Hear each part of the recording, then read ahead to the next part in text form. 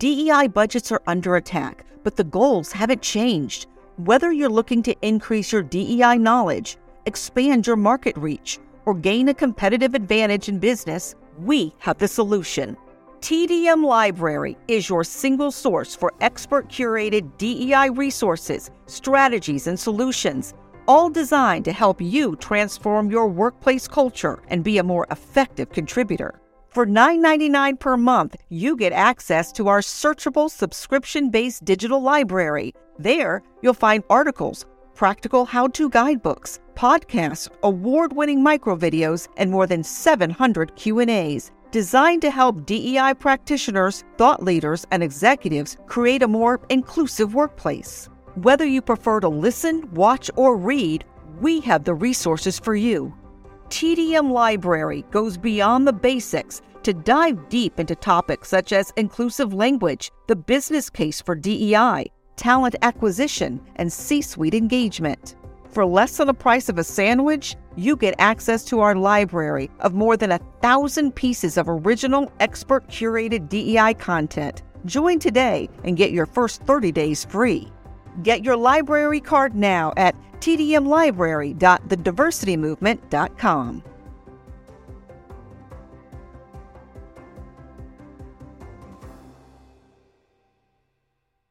You can't stop me, nothing's gonna stand in my way. Nothing. I'm gonna fly higher. You're listening to the High Octane Leadership Podcast with Donald Thompson. The world is shifting around you. None of us were trained for this changing environment. You need high-octane leadership in an empathetic world before your business is swallowed alive. This podcast focuses on actionable, hands-on tools you can use to become a high-octane leader today and grow strong leaders throughout your organization to survive tomorrow. Join me along with global C-suite leaders, rising stars, ambitious entrepreneurs, and other leaders from across industries as we dissect, interrogate, and redefine high-octane leadership in an empathetic world. This podcast is your home for uncovering the tools, lessons, and strategies you need to push your leadership to the next level. Welcome to another episode of High Octane Leadership in an Empathetic World. I have today a guest, good friend of mine, Rajeev Kapur. One of the things that is exciting about today's episode is we're going to talk about Rajeev's new book. It is focused on artificial intelligence. The title of the book, AI Made Simple, A Beginner's Guide to Generative Intelligence. Rajeev, before we dive into the business elements, background, career, and specifically your new book on AI, introduce yourself to our audience. Tell them a little bit about yourself that we wouldn't find on LinkedIn. Wow, that you wouldn't find on LinkedIn. Well, first of all, thanks for having me, Don. I appreciate it. And thanks for your team to help put this on. And I really appreciate your guys' time and the listeners who are actually listening right now. I appreciate your time as well. Something you wouldn't find on LinkedIn. You know, I'm a born and raised Southern California boy. So my everything sports related to me is everything is LA based, except for the Clippers. We don't like the Clippers here.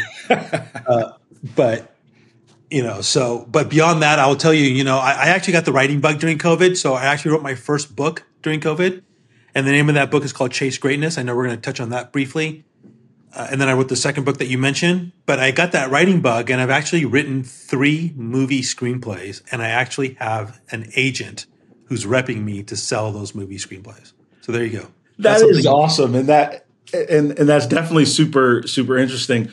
One of the things that we all kind of hit that bug as business leaders is we think about writing that book. We think about writing that movie, but life kind of gets in the way. So before we dive in, I'm interested into what was that tipping point for you that moved it from this thing I want to do, good intentions, to actually putting pen to paper, so to speak, and getting it done? Well, for the first book, life got in the way, but life paused during COVID, right? So here you are working from home. I mean, I can only walk my dog a couple times a day. He got tired of me walking him 15 times a day.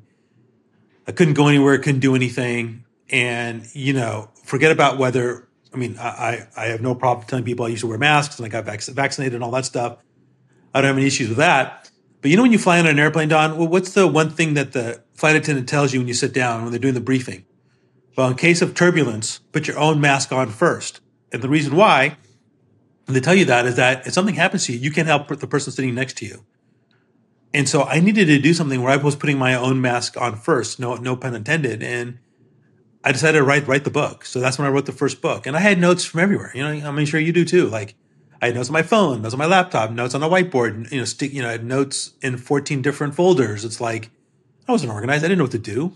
It's like, so I just took the time during COVID and I kind of put all my notes in order and I started writing my outline and I got things going and I wrote about 70% of the book and then I kind of hit a wall.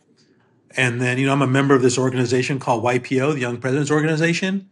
Even though I'm an old fart now, I joined it when I was a lot younger and I reached out to some people and they put me in touch with this publisher and they decided to help me out a little bit and got an editor and someone to help me with the cover and helped me with kind of the overall look and feel of the book and the flow and just took the big leap, during the COVID timeframe. So the first book was a labor of love during COVID. And after I wrote the first book, I wrote my first movie screenplay, and then the book came out in November of 2021 and it was an immediate bestseller. And it's called Chase Greatness: Enlightened Leadership for the Next Generation of Disruption. And I talk about how in the next couple of years, there's going to be massive disruption in the workforce, not just from AI, but from other things. And we can talk about that. And then when ChatGPT was released to the masses end of November, early December, and I had been certified in AI from MIT a couple times. This is going to change the world. And it would be easy for people to just jump on ChatGPT and learn it. But there's something more here. And so I started writing the book and I wanted to write a book that my mom would understand, that people who are not technical would understand. And so hence AI Made Simple was born. And like I was telling you in the rundown before we started, I was thinking about calling it AI for Dummies, but I couldn't do that for obvious reasons. But there you go, AI Made Simple. So let's see where it goes. I'm excited for it.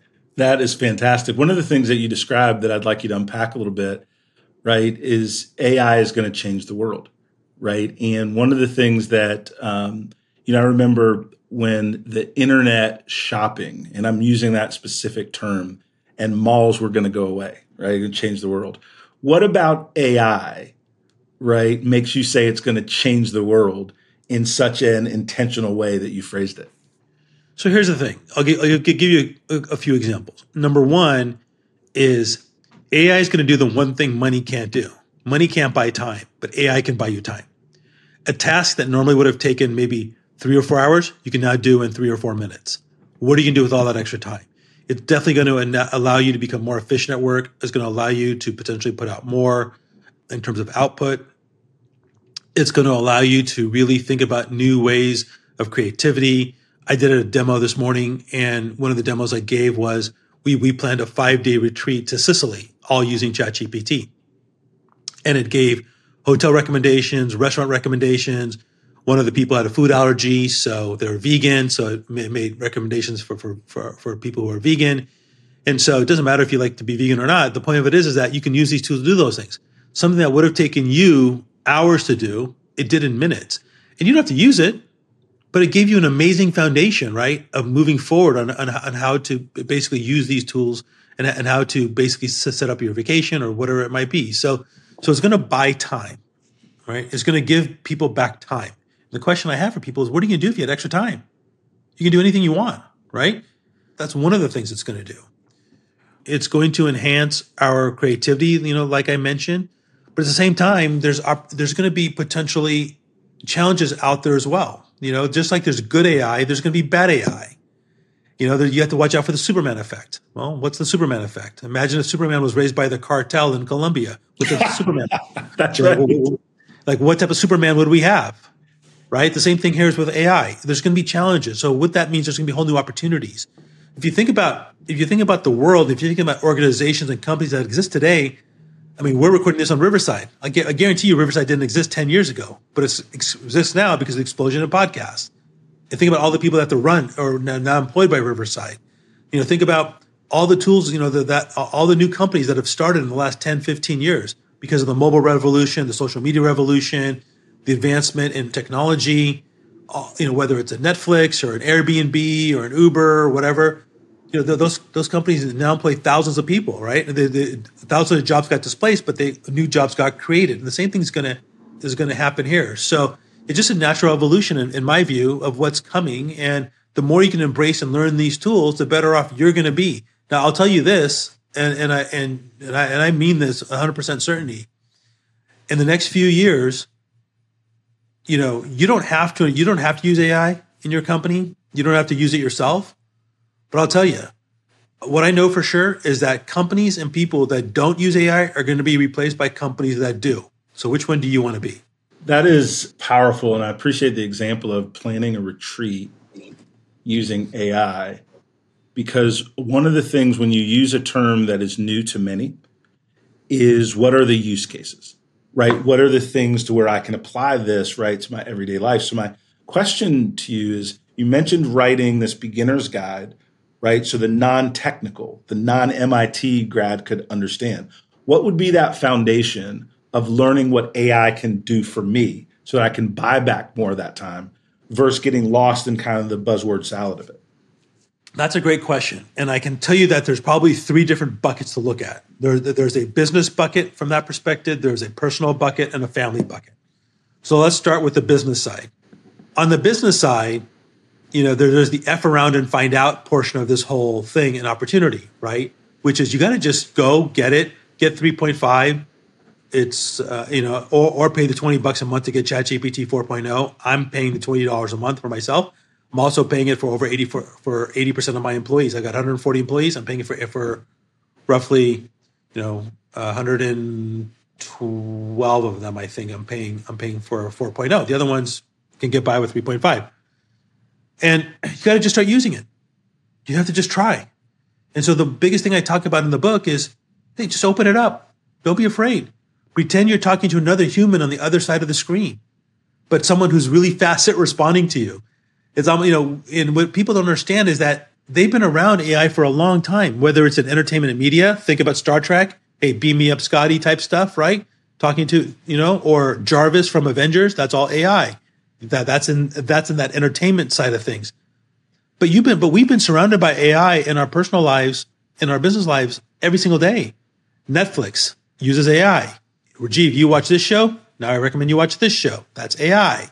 Google Maps, Apple Maps is using AI to better its directional finding for you. It's bettering its GPS, right? Tesla, if you have a Tesla and you have the self-driving car feature, it's using AI to better how you use the car.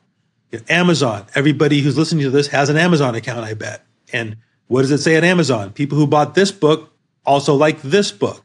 Because you bought this product, we recommend you use this product. That's all AI. Now that's using machine learning AI. That's a different kind of AI, but we're using it, right? Same thing goes for Apple, Siri, those things. That's all AI, right? So, when people complain sometimes if you're talking on your phone, then all of a sudden you open up Instagram and it gives you an ad for something similar to what you were just talking about because the phone's listening to you. That's all AI. So we've all been surrounded by this AI stuff for a long time. We just don't realize it. It just has morphed. It's morphed to this generative AI piece. And people just get a little scared because it's like a machine answering you, not a human answering you, right? And so you got to just get in there and forget about the fact that a machine's answering, pretend it's a human answering you. So that's what we really talk about first and foremost, which is don't be afraid. Just start using it. Have fun with it. There's so many cool, fun things you can do with this tool. If you want to write a book, ask it to help you write a treatment or an outline for whatever book you want to use. People say, Rajeev, did you use ChatGPT to write this book? No, I didn't. But there are examples in the book where I specifically call out that this was written by ChatGPT. So we give it different examples and you can have fun with it.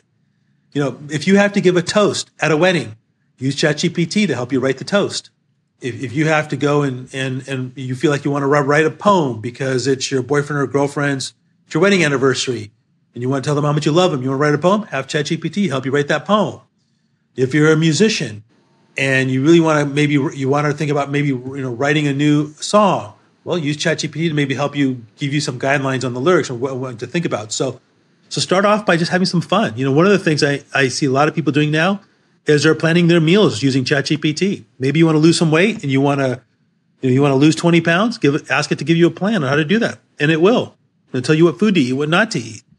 One of the things I've been playing around with is how to make the world's best chocolate chip cookies. It gives me the recipe, and we go try it. We go experiment with it. We try it. So there's so many cool, fun little things that you can do. You just got to go and you got to just start using it. You got to get comfortable with it. Oh, that's powerful. I really like the analogy, the Superman effect. And I hadn't heard it built that way before, right? What if Superman was raised, right, by the cartel?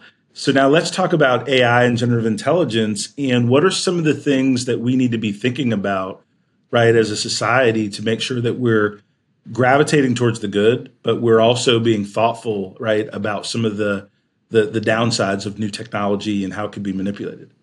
Yeah, I mean, look, there's that old saying, with great power comes great responsibility. And if you think about from a social media perspective, the good news is that everybody who has social media has a voice. The bad news with social media is that everyone has a voice. The same thing is going to be here. The good news is everyone has access to these tools. The bad news is everyone has access to these tools. There are people out there who will create deep fakes. And for those of you who are not familiar with a deep fake is when someone can take my image, my voice, create a video of me saying something really bad that I didn't say. And it looks and sounds like me.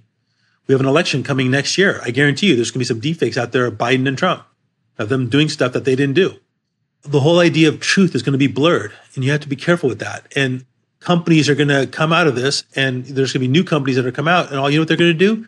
Their whole job is going to be to identify deep fakes. Intel's got a new product called the deep fake detector that's 98% accurate. So that's an area that we have to watch out for, and that's a real example, and those are real things. You can go on right now and on YouTube or on and you can ask it to show you Frank Sinatra AI. You'll see Frank Sinatra singing Tupac. Crazy. It's crazy. So, all that's possible, all that's available today. It's available to anybody that has a computer or a smartphone.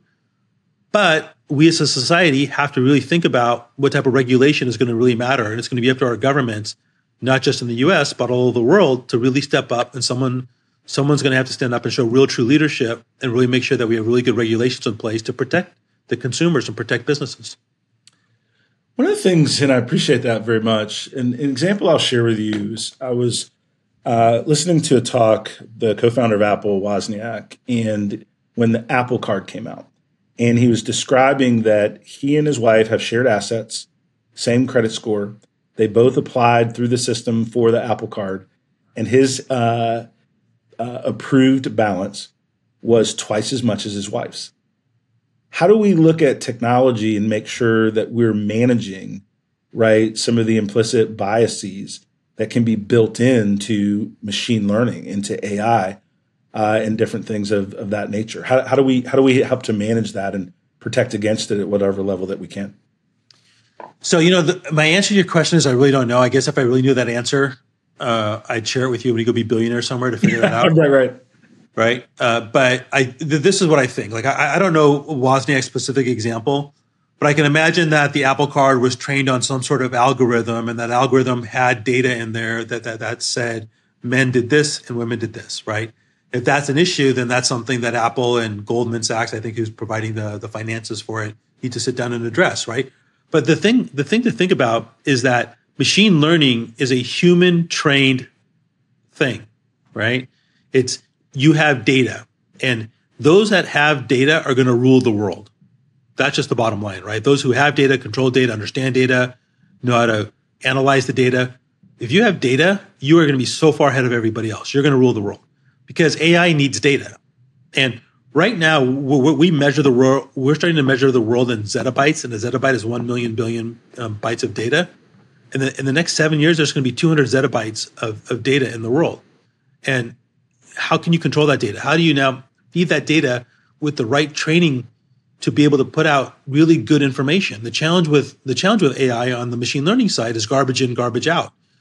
So I would imagine that somewhere along the training of that algorithm through Apple, there was a bunch of data submitted about potentially maybe women's earning power, right? Maybe not being as great as men's earning power. And we all know that's an issue, right? Women don't make as much money as men. So, maybe there's something out there that, men are the primary breadwinners in a lot of families. So maybe that was an issue. So, and I'm just spitballing here. I have no idea what the algorithm said. So that could have been some of the things that caused that result to happen. On the generative AI side, it's a little bit different. Generative AI has learned from all the parameters and inputs that happen all over the web.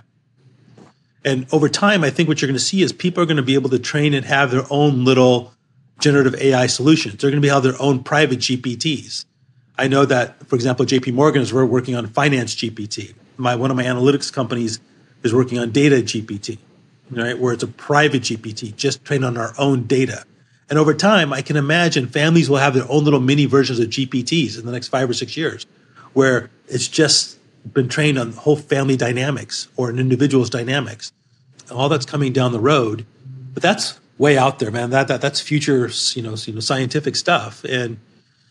But from a simplistic perspective, you just got to use the tools. You got to just start by asking it simple questions and pretend you're having a conversation. And over time, learning how to write those prompts in ChatGPT, that's going to be the real science. Prompt engineering is a thing. There's a job right now on Netflix. I don't know, you may have seen this, but Netflix has a job opening right now for a prompt engineer that's making $900,000 a year. That's crazy. Why is this strike happening right now in Hollywood, the writer's strike and the acting strike? Well, because AI tools can mimic people's faces. And the studios can then use that without having to pay anybody. And that's not right. So that's why that actor strike is happening. The writers are saying, wait a minute, you can just use AI to write scripts and treatments for movies or TV shows, and you don't need so many writers anymore. And so they're trying to protect their IP. And they should be striking because it's a problem. It's going to be an issue. And it's something that the studios and the streamers are going to have to come to grips with in order to really help that group of people and really put out really good quality content. Because the real answer isn't use AI or don't, or use writers or don't. It's how do you use them both together? Yeah, that's powerful. And I appreciate the example on the prompt engineering, right? Because it's just like in the marketing space, right? Your subject line, right? For your email marketing, you're targeting your different things. It seems to me with ChatGPT, and I've used it just sparingly, right? It's how do you lead it to give you data that is valuable, right? How do you create that appetite for insight, if you will? And that makes a lot of sense. Here's my next question. I'm going to pull it back to kind of more business holistically and ask about the highlights from Chasing Greatness, which is another one of your books. That's a big term, right? What are some of the things that you touch on, right, in your learning and your guidance for future leaders, future dream chasers to meet and exceed their goals? That's a great question. In the opening of the podcast, you guys talk about empathy. So if you think about Chase Greatness, the word great and greatness is an acronym. And their acronym is that acronym GREAT stands for gratitude, resilience, empathy, accountability, and transparency. To me, those are the 5 key attributes all future leaders need to exhibit in order to deal with the coming change in their workforce. So what is that coming change? A couple things. In the next couple of years, by 2025, maybe 2026 at the latest, the majority of the workforce is going to be Gen Z, millennial, and for the first time, women will have a slight majority of the workforce in the U.S. So people can talk all they want about wokeness and all that fun stuff, but guess what? The boomer generation is leaving the workforce in droves. Gen Xers are getting older.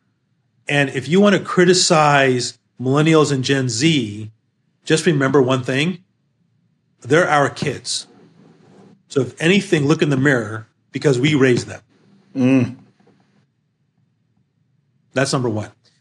Number two is every generation evolves.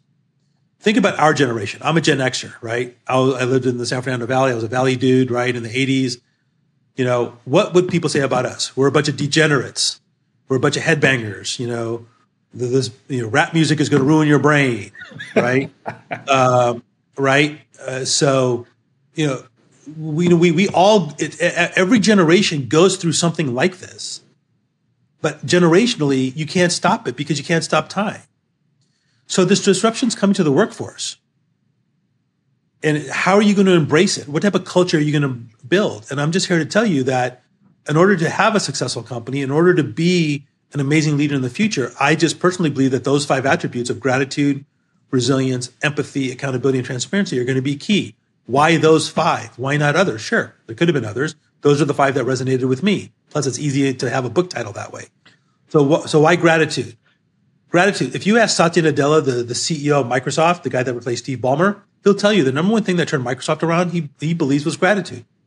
And I agree. To me, gratitude has been a real mindset shift for me in my organization over the last few years, where we really go out of our way to treat with the idea of respect. As a matter of fact, it's so important. My most important customer is my employees. Mm-hmm. So my employees are my number one customer, right? From there, during COVID, resilience became a big thing. I mean, Don, there was no case study for me to go read. There was no Harvard case study on COVID for me to go read. That's right. There was no mentor for me to go call. I mean, I was an executive at Dell for a long time. I worked for Michael Dell. I couldn't call Michael and say, Michael, what do I do? He's going to look at me and say, I have no idea. We're making this up, right? Everybody's making it up. So I just decided that, you know what, we're going to be highly resilient in my organization, and hopefully we're the case study that they write about in 10 years at Harvard. Having empathy in an organization. I grew up in an organization structure where if you needed to go talk to the boss, you better come with 3 solutions. Well, that's stupid. I mean, I realize now how stupid that is. You know why that's stupid? It's stupid because you're the CEO. You're the leader of the team for a reason. You have experiences. If you're telling people don't talk to me unless you have 3 examples, guess what? They're not going to come and talk to you. Or they're going to give you 1 good idea and 2 shitty ideas. They're just wasting time. But the reason why having that open door policy is so important is so they can come in and say, hey, boss, I'm stuck. You have experiences. How can you help me? And guess what? You might have an idea, a suggestion, an experience that might help unlock a piece of creativity in your employee that maybe they didn't realize that they had. That's why you're the boss, because you have experience. Don't hide your empathetic experience behind this idea of just come to me with 3 when you have 3 ideas for us to talk about. No. If you have no ideas, you're stuck, you need help, come and talk to me. I want to be empathetic. I want to listen to what you have to offer. But at the same time, guess what? I'm going to hold you accountable. We're going to do all these fun things, and we're going to have an amazing culture, but we're still going to have accountability and KPIs and OKRs that we're going to measure, and you're going to be held accountable, and I'm going to be held accountable. But in order to do that, I want you to trust me. But before you can trust me, I have to be transparent. And that's what I learned during COVID, right? During COVID, we had to lay people off, and we did pay cuts, and we did all these kind of crazy things, and that sucked. But within 6 months or so, we were able to return a lot of that because the company started doing really well, and we didn't take any PPP money, which I'm pretty proud of. And so, we were able to do that because I was very transparent with them and told them what needed to be done. And the more transparent I was with them, the more they bought in. I mean, it wasn't just with the employees. We were highly transparent with our vendors as well, with our suppliers. And we went to them and said, look, here's the problem. Here's our situation. We lost over half our business overnight. Mm-hmm. We need your help. What can you do for us? We need a discount. We extended payment terms, whatever. Don, I'll tell you, we have hundreds of vendors and suppliers. Every single one of them did something for us except for one. And that one that didn't, we actually put them out to bid, and the CEO came to me and apologized, said they should have helped us, and they didn't. But anyways, they gave us a good deal later on. But even the big guys, Microsoft, Amazon Cloud guys, you name it, they gave us, our internet guys, they gave us 9-month payment terms instead of 30 days. So people helped us because we were transparent, and we were good to our word, and we expressed our gratitude. So those are the key attributes, I think, of what the future looks like. And you're going to have a changing workforce. There's nothing you can do to stop it. So embrace it. I really appreciate both the detailed kind of description of the book and the acronym GREAT. I also, in my notes, and I'm taking a lot of notes from this conversation, the point that you make about the math, the Gen Zers, the millennials, right? The women in the workplace. These numbers, in terms of the demographic of business, are facts. And so a lot of times when people are talking about DEI, wokeness, and I don't understand all this, they're getting confused with social justice and running a big and powerful growing business. And if you're running a growing business, then you have to take real data into your psyche. And how am I going to deal with this data, whether I like it or not, right? And if you're marketing to a new group or segment, growing market share, people necessarily understand that. But leaders that are going to be empathetic like you, leaders that are going to go next level like you, understand that their employees now, by default of the way business is, have to be that number one customer, because employees are looking for a personalized work experience, right, in order for them to be productive and grow. So I like and appreciate the way that you've delved into that.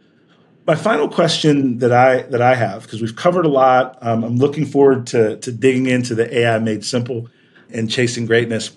If you had a magic wand and you're looking at business and learning and grow, what would you do with that magic wand, right? There's so much turmoil in our country. There's this right and left component. Everybody's looking for a way to be pissed off at each other. If you had that magic wand, right, and could improve the business, the world that we live, what would you do with that magic wand?